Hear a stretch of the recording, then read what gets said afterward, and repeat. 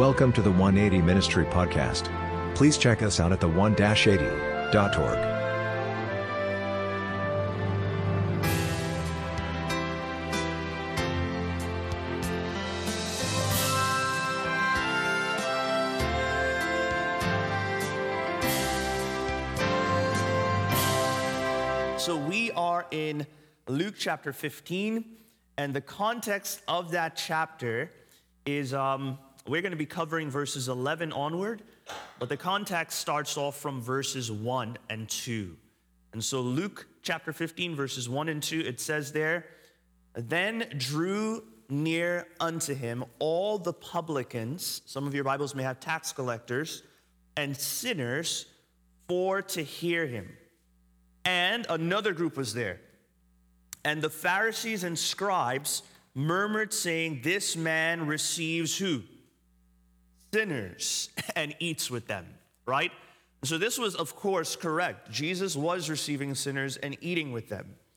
But the powerful thing here is we find two major groups, the publicans and sinners, and then we find the scribes and the Pharisees. Now, the reason that this context is so important is because as we touch on the story of the prodigal son, we're going to realize that the beginning of Luke sets the stage for the two major individuals. There are three major individuals in the story of the prodigal son. Can anyone guess who some of those individuals are? The father, right? That's one. The older son and the younger son, right? And so as we look at this, as we look at the context, we're going to realize who the older son is and who the younger son is. The older son, and we're going to break down these symbols and then go into the story. The older son in the parable is actually the one who stays at home, is a symbol, in context, is a symbol of none other than the scribes and the Pharisees, all right?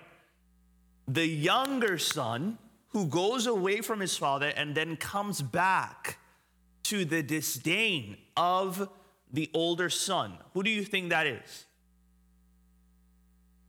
The sinners, the publicans and sinners, the tax collectors, people who may have claimed to be a part of Israel, yet they were working for the Romans. And so they were hated by their own people, right? But what was happening to them as Jesus was speaking? Were they attracted to him?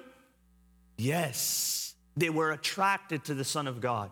And it reminds me of that statement and inspiration that tells us Jesus is attractive. Jesus is attractive, friends. As we look at the Son of God, as he truly is, we will be drawn to him. And as we are drawn to him, also our characters are conformed to his character so that people will then be drawn to us. That's what we want. We want people to be drawn to Christ. So older son, Pharisees and scribes, in context. Younger son, publicans and sinners. Who do you think the father is in the story? God the Father, right?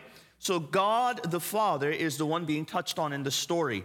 Now, as we go through the story, we're going to see some things here, and we're going to break them down. But with that, we see just before the story of the prodigal son, the story of the lost sheep and the story of the lost coin.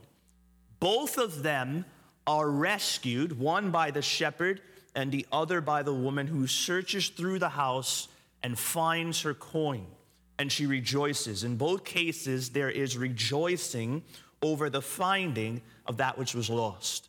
But then now we go to verse 11, and it says there, "And he said, A certain man had 2 sons, and the younger of them said to his father, Father, give me the portion of goods or the estate that falls to me. And he divided unto him his living."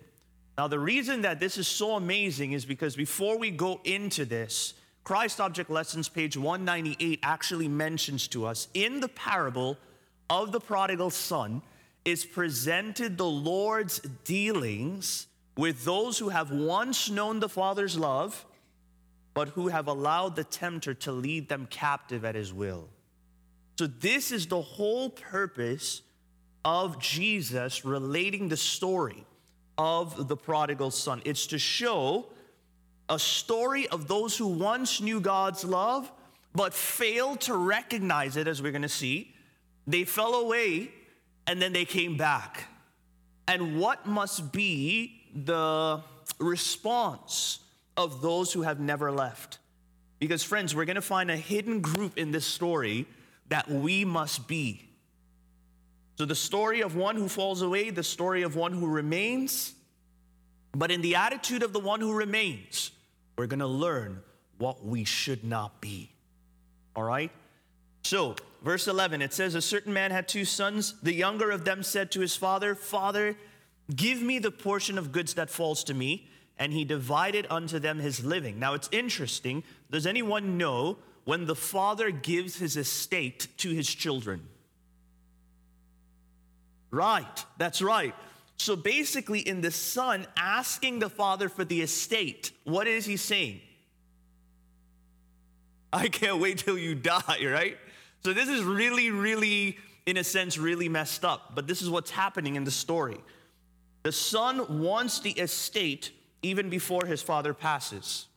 And then it says in verse 13, and not many days after, so he had plans. What was the plan? Verse 13, not many days after, the younger son gathered all together and took his journey into a far country, and there wasted his substance with wild living. Now, as we look at this, before the son leaves into this far country, where was he? He was at home. I want you guys to think about this. It doesn't necessarily directly say it in the story, but what do you think home represents in the story? Safety, all right? Safety for sure. Anything else?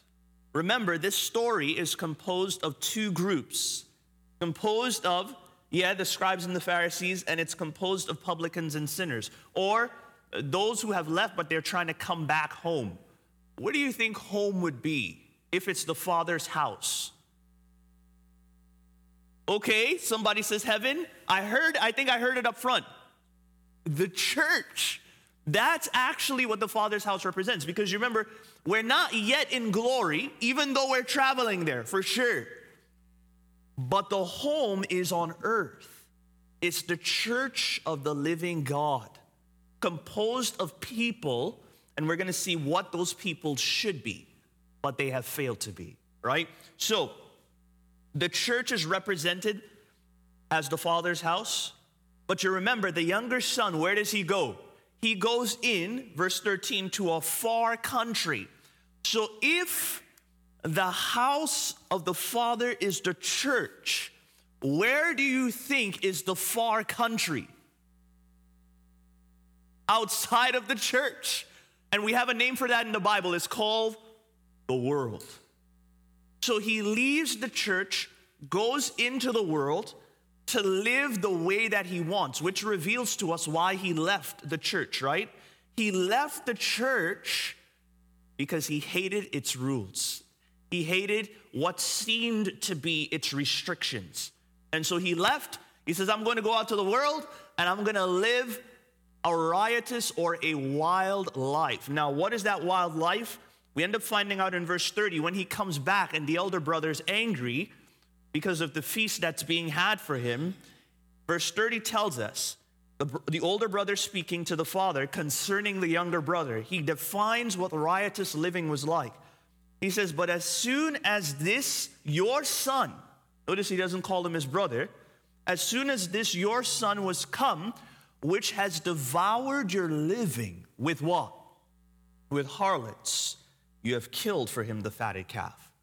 So we're seeing that the son was living a wild life, went out to the world, a symbol of those who many times, as a result of seeing the many so-called restrictions of the church and rules of the church, they have become dissatisfied with it, maybe dissatisfied with how it was portrayed to them.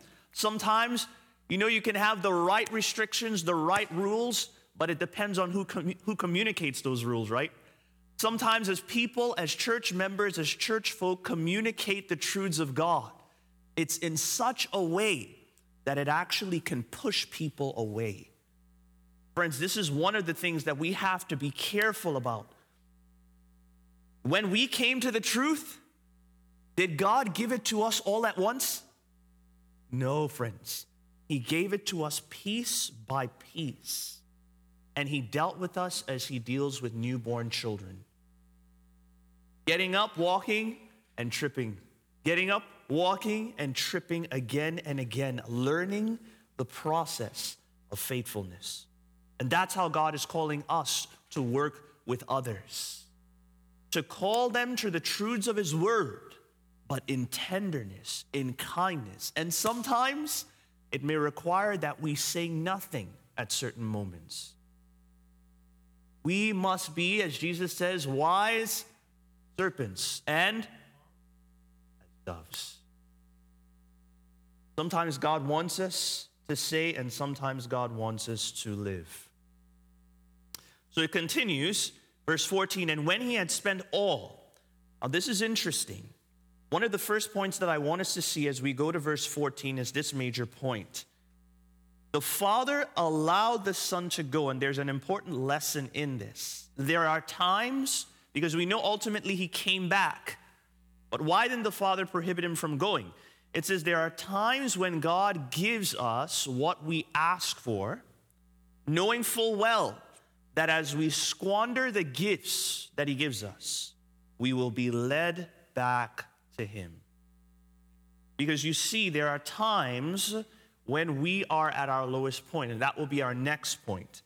But this is the major thing. Sometimes God asks us for something, or we ask God for something, and we ask for it so much that God says, all right, is that what you would like? And he allows us to have it for a season. And as we have it and we squander it, we then realize, whoa, this was never part of God's ideal. But because I was so persistent, God allowed me to have it so that in the very end, even though it may have led me astray, it ultimately led me right back to him. And so, friends, God is a gentleman. That's one of the things that the Bible shows us. So in verse 14, look at what happens. The younger son uses everything he has that he received from the father. The father gave it to him, knowing full well he's going to misuse it. But he gave it to him. And then in verse 14, it says, and when he had spent all. That's all of what? All of his inheritance, right? So everything's gone. Now look at this. This is so funny, but it's so solemn though. Right when he spends everything, what happens in the land? Oh, you notice the famine didn't come when he had a lot, right? The famine comes when he lost everything. That is wild, because sometimes we see that in our own lives. Sometimes a bad situation happens, we don't have the resources to take care of ourselves, and then what happens next? It gets worse. It gets worse. And so in this story, we find it. It says, he spent all, there arose a famine in that land, and he began to be in want. In other words, he was lacking. Verse 15 states, and he went and joined himself to a citizen of that country. And he sent him into his field to feed swine. And he would fain or desired to fill his belly with the husk that the swine did eat, and no man gave unto him. So he couldn't even eat the food of pigs. He desired it, but it wasn't even being given to him. Now, the reason that this is so interesting is because where is the father at this moment? Right, he's at home, right? So he's at home. But I want you to notice something. And this blew my mind when I was really looking at it.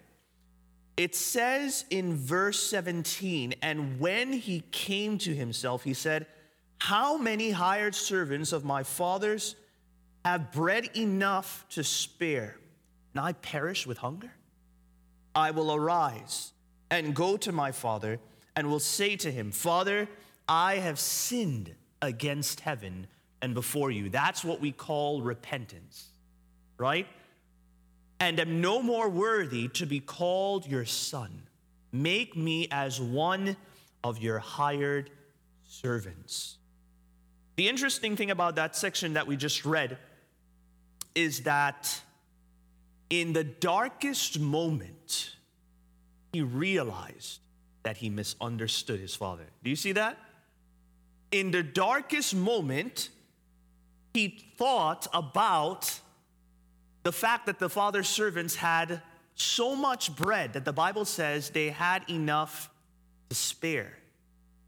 The reason that that's so interesting is because in his darkest moment, he's remembering the father's abundance. But I want you to get this. Who is the group that had enough bread to spare? The servants. And that reveals not just the father's abundance, but the father's goodness. That the father was so good that even those who served him, not just his children, but even those who served him had enough bread to spare. That means, in thinking about God's goodness, verse 18 happens. He said, I will go back to my father in a state of repentance and ask him to receive me again. That is exactly what the Bible teaches.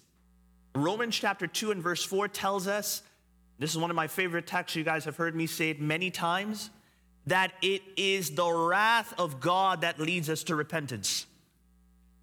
Is that what the Bible tells us? That's right. It is the goodness of God that leads us to repentance.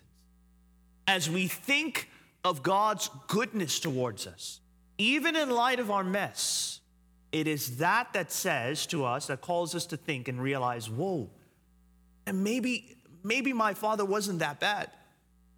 It came to a point where he finally realized there was no reason for him to leave. That's what's really interesting. And one of the things that I want to say in connection with this is that, friends, there are times when people leave the church for legitimate reasons. But when it comes strictly to the principles of God's word and God's character, this is not a legitimate reason. Does that make sense? There are times when there is abuse from the very members that claim to compose the church. And those are legitimate reasons why people leave God's movement. And it's understandable. And for that, we cannot fault people. We must call them back in love. We must seek to emulate that which they did not see in the very place that they thought they should see it. And we must be kind in seeking to win people back to Christ, or win them back to the very church itself while exemplifying the love of Jesus. But when it comes strictly to the thing that we're talking about here, it's a matter of God's character we're talking about. And seeing God's restrictions, seeing God's character, and misunderstanding it, this is the reason why this young man left. And friends, as he began to think about it, at his lowest point, he realized, wait, I misunderstood what my father's really like. My father is actually really good, and I had it good. Hence, our second point is this. God knows that some will have to reach rock bottom before they will ever look up. Some will have to leave what is good to finally realize they had it good. Does that make sense? Some will have to leave, go out into the world, experience whatever they go through, get to a point where it gets to complete darkness, and then realize, whoa, at one point I stood in the light, and God was really good to me. And that is what then leads them back. Hence, I want to propose to you that while the Father was at home, he was in the world with his Son. Does that make sense? Because it was the thought of his goodness.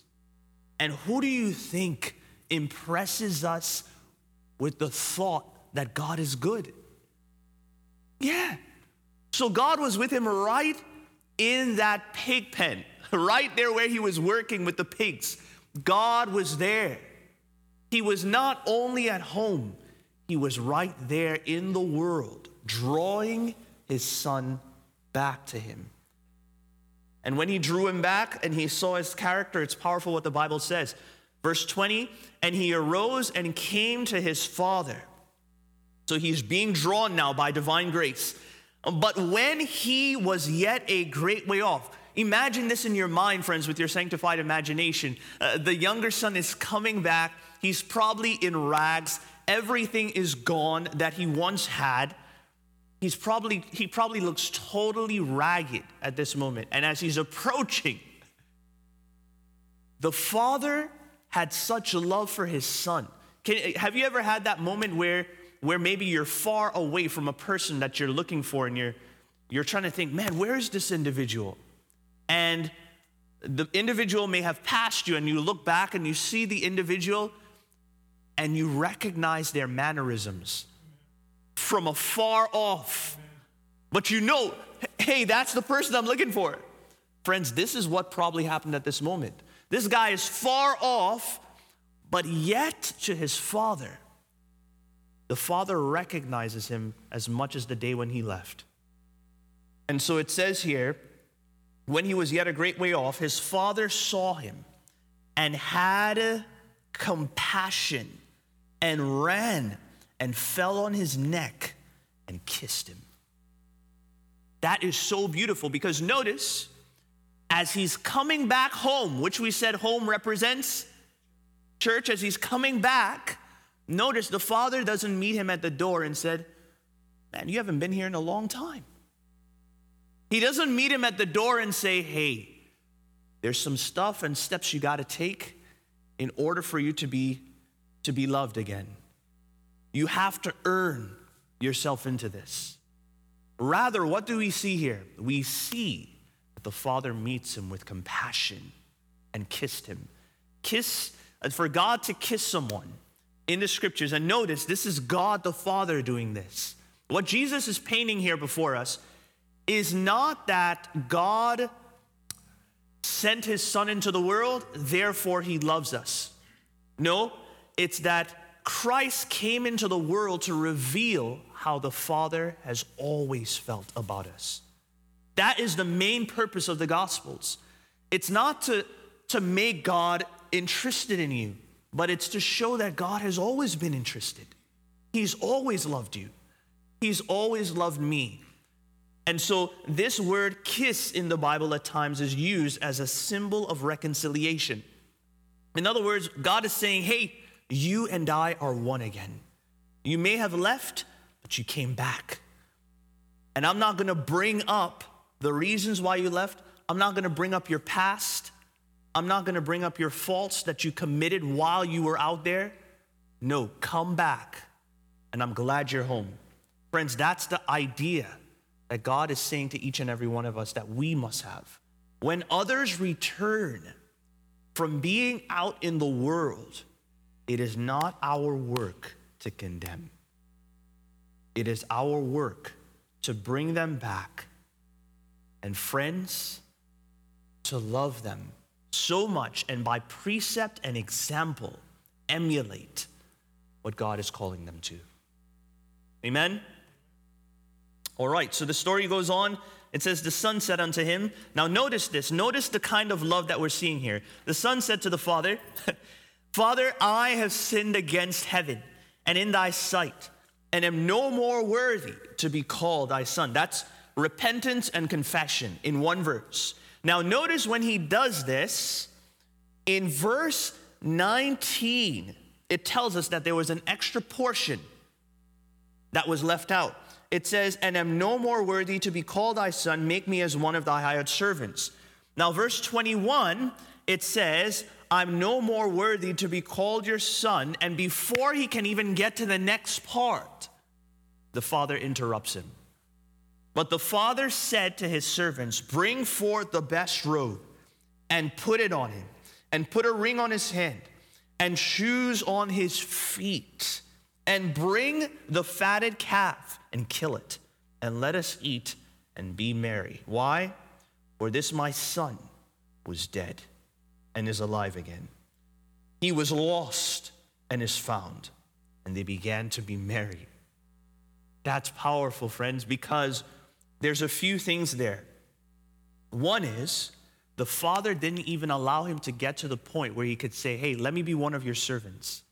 He totally cut him off and said, no, that's not going to happen. You are my son.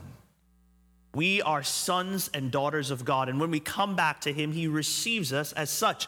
But not only that, in a state of repentance now, what's one of the first things placed upon this younger son? The robe. What do you think that represents? The righteousness of Jesus Christ. As we return to God, we are clothed with the very life of his son. Hence, when God looks at us, he no longer sees our iniquity. He sees his son's righteous life. Not only that, the second part it says, and he put on him a ring and shoes on his feet. In Scripture, when a ring is placed on your finger, anyone know what that represents? What's that? Say that one more time. Forgiveness, okay. That could be one of them. Anything else? Ownership. Somebody else? Love. Okay, one more. Royalty. Okay, so you guys all got it right, and it's very close. It actually means, in a sense, ownership / authority. So now all the authority of sonship has been restored to him. So he's actually seen as what he was before he left his home. Fully restored, having the full rights of a son, clothed in Christ's righteousness. And then next, it says, and he put shoes on his feet, and then he said, bring here the fatted calf. Now, in Jewish terminology, in the Jewish mindset, a fatted calf represented the sacrifice of the Son of God. It represented to them the Old Testament sacrifices that were given, one of which was a calf. And so think about this. What the Bible is really saying to us here is the reason that he can be accepted so easily, be clothed in Christ's righteousness, meaning be clothed in innocence, then receive the authority, the full authority of sonship. The reason he can receive that all so easily is because Jesus died for him. So Jesus went through this painful process that we might be received back to God simply. Knowing that we can come to God, and it's not by our efforts that all of a sudden we gain the right to become children of God, friends. It is that we are adopted as we accept the sacrifice that was already given on our behalf.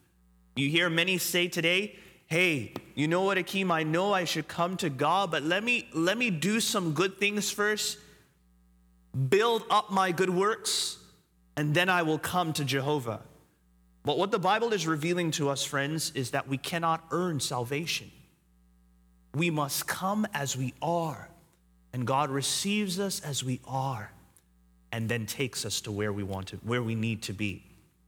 Now, summarizing and closing, friends, the last portion of this story, I want to make one more point as we go forward. The very moment we come to God, we receive the very right / authority that belongs to a son or daughter of God, because we are sons and daughters. Now, the next part of the story shows that his brother, upon hearing the good news and the rejoicing that his brother is now home and received, was his brother happy?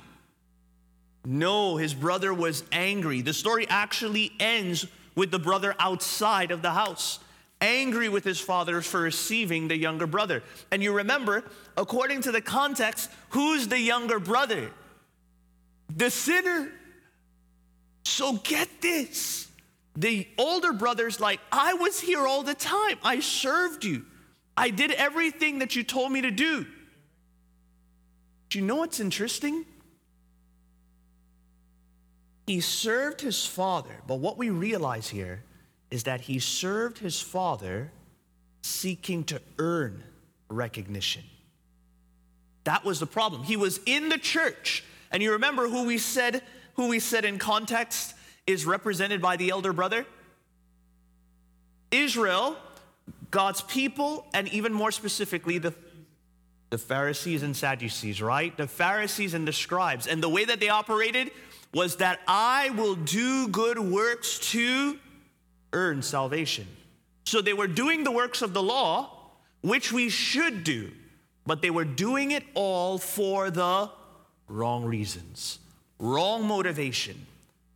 And so, friends, may we remember, even if we have not left the house, even if we may have kept, let's think of some of the things. Even though we may have an understanding of prophecy, even though we may have understandings of all the reforms in the world, even though we may give tithe and offering, even though we may do all of these things, even if we keep the 10 Commandments, and should we do those things?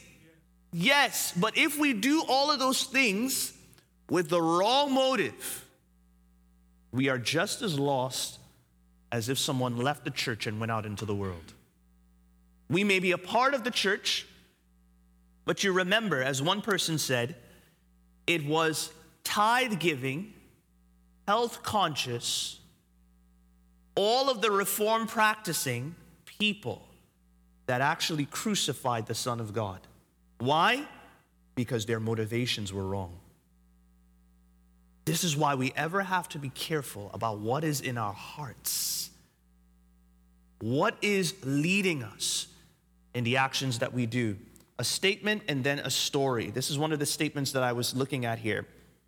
This is found in Christ Object Lessons, page 209, paragraph 3. By the elder son were represented the unrepenting Jews of Christ's day, and get this, and also the Pharisees in every age, who look with contempt upon those whom they regard as publicans and sinners, because they themselves have not gone to great excesses in vice. They are filled with self-righteousness. Christ met these cavillers on their own ground. Like the elder son in the parable, they had enjoyed special privileges from God. They claimed to be sons of God in God's house, but they had the spirit of the hireling, thinking they deserved more. They were working not from love, but from hope of reward. In their eyes, God was an exacting taskmaster. They saw Christ inviting publicans and sinners to receive freely the gift of his grace, the gift which the rabbis hoped to secure only by toil and penance, and they were offended. The prodigal's return, which filled the father's heart with joy, only stirred them with jealousy. Now notice that they saw God, these Pharisees saw God as a taskmaster, an exacting taskmaster. Now let me ask you something. Were the Pharisees exacting taskmasters? Yes. They were very precise. You know what that tells me? Our picture of God regulates our spirituality. Our picture of God is how we live out our lives. If we view God as exacting, what will we be? Exacting. That's why Jesus came to set it straight. God is not like that. Yes, he has a perfect record of our entire life, sins and righteous acts. But he is not someone who's looking over our shoulder to destroy us when we fail. He's not like that. And the sooner God's people see this, the better we will treat one another and others. This is why this is so vital. Now, I was seeing this in closing. I was seeing a little bit of how God is drawing people who may be out there, they're living their lives, they're living wild living, and they're doing their own thing. I saw that a few weeks ago. A few weeks ago, I believe it was Sister Ellen, Brother Garrett, myself, and Sister Megan. We went out and we were giving out some of the food at the hotels. We were carrying it and we were dropping it off. Now, there was a hotel room that we came to, and as we came to that room, the guy wasn't there. I was like, man, where is this guy? And so I called the number connected with that room, and the guy said to me, hey, man, I'm no longer there. I'm out in Baltimore. But hey, can you bring, and I was hoping he wouldn't ask me this, but he did. He said, but hey, can you bring the food for me?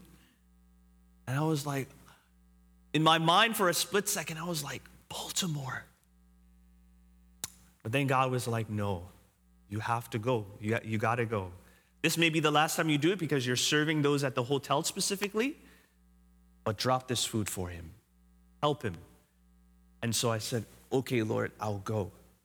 And so all the way there, so I'm driving and I'm like, Baltimore, downtown Baltimore, Lord. And this was like, we weren't out there in the day. What was the time?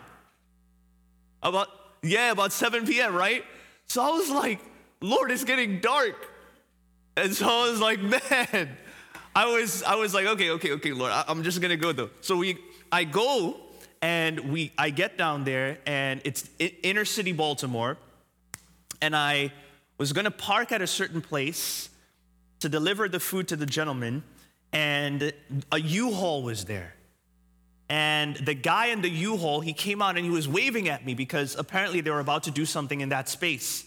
And so I was like, I wind down my glass and he was like, hey man, we're about to do something there. And he was like, but are you gonna be long? And I was like, no, I'm gonna be short. I'm just here to drop off something and then I'm leaving. And he was like, go ahead, man, do what you have to do. And so I parked, and so he thought I was from Instacart. You guys ever heard of Instacart? So basically, you may pick up groceries for someone who orders and you drop it off. So he thought I was doing that.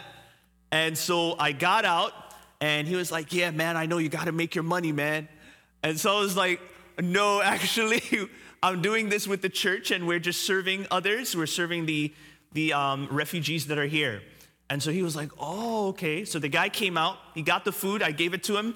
And then as I'm going back to the car, because I had mentioned that I was part of a church and we were doing this, he says, hey, oh, so you're religious. And so I was like, yeah, I believe in the religion of God's word. And he's like, oh, you believe in the Bible. And so he got really excited / sarcastic / skeptical. And so this guy, he's talking to me and he's sort of like half drunk, right?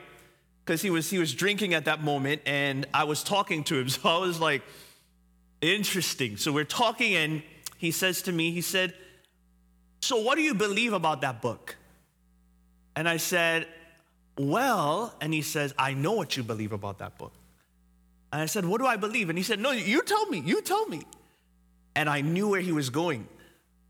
I said, I believe that men wrote this book. And he's like, exactly. But I didn't stop there. I said, as they were inspired by God.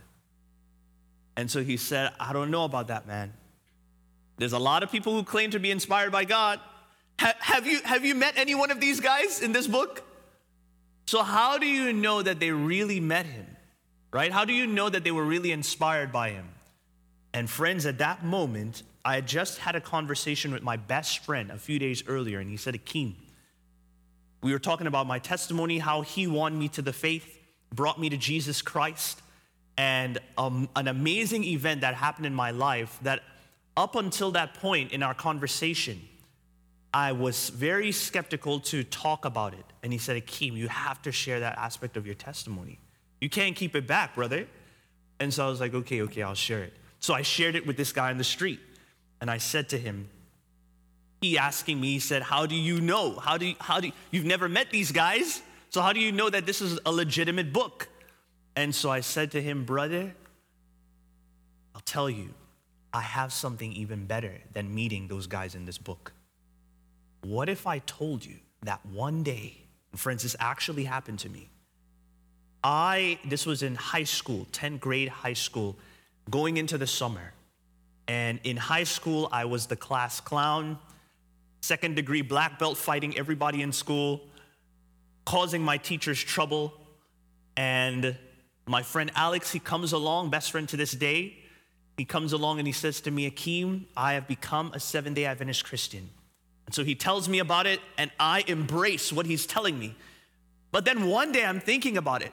I'm like, Lord, if I make this decision to tell you how narrow-minded I was like, I'll lose my popularity. I won't be able to wear my Jordans anymore like I love wearing them. I'll lose the clout that I have in school. And so I'm sitting there on my bed thinking this. But friends, as God usually is, he meets us where we're at. And so as I'm laying on my bed, I'm about to say the words, I will not be anything in life if I accept these truths that I'm learning. And as I say, I will, and I'm about to say, I'll never be anything. Before I could say never be anything, I am not lying to you, friends. Just as I am speaking to you here today, an audible voice in my room says, I will make you great for my cause. Just like I'm speaking to you here, an actual voice, to the point that I got up and I was in complete fear, abject terror, because I was like, whoa, what was that?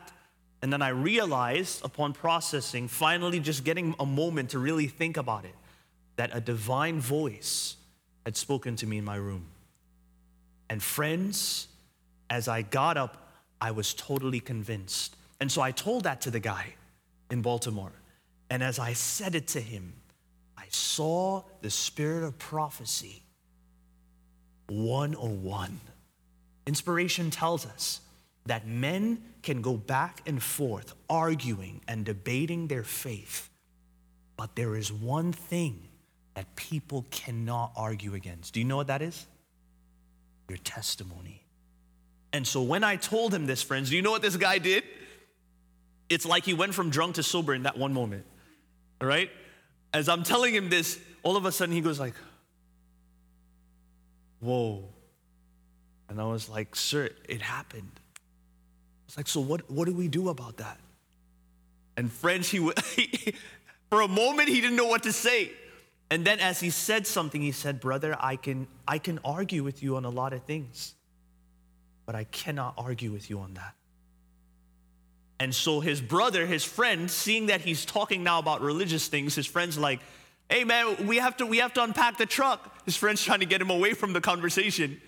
And so he goes over, he said, all right, I'm coming. He collects himself, he says, I'm coming. And I said, brother, blessings to you. And then God reminded me, leave him with something. Leave him with something. And so as he's leaving, I said, brother, are you open? And he looks at me and he says, yeah, I'm open. And I said, I will leave you with something. Let me leave you with something. And I gave him a tract on the end time message. 3 angels' messages. It's called The Last Call of Mercy. And so I left it with him. And then as I left and I was going back to Maryland, what do you think I was doing in the car? I was praying and I was shouting at the top of my lungs, God, you are powerful. I thought I was just going there to drop off a meal. But God was sending me there because in serving others, I was reaching someone who may have been like the younger son. He was out there, but he was searching. And God sent me there for that soul.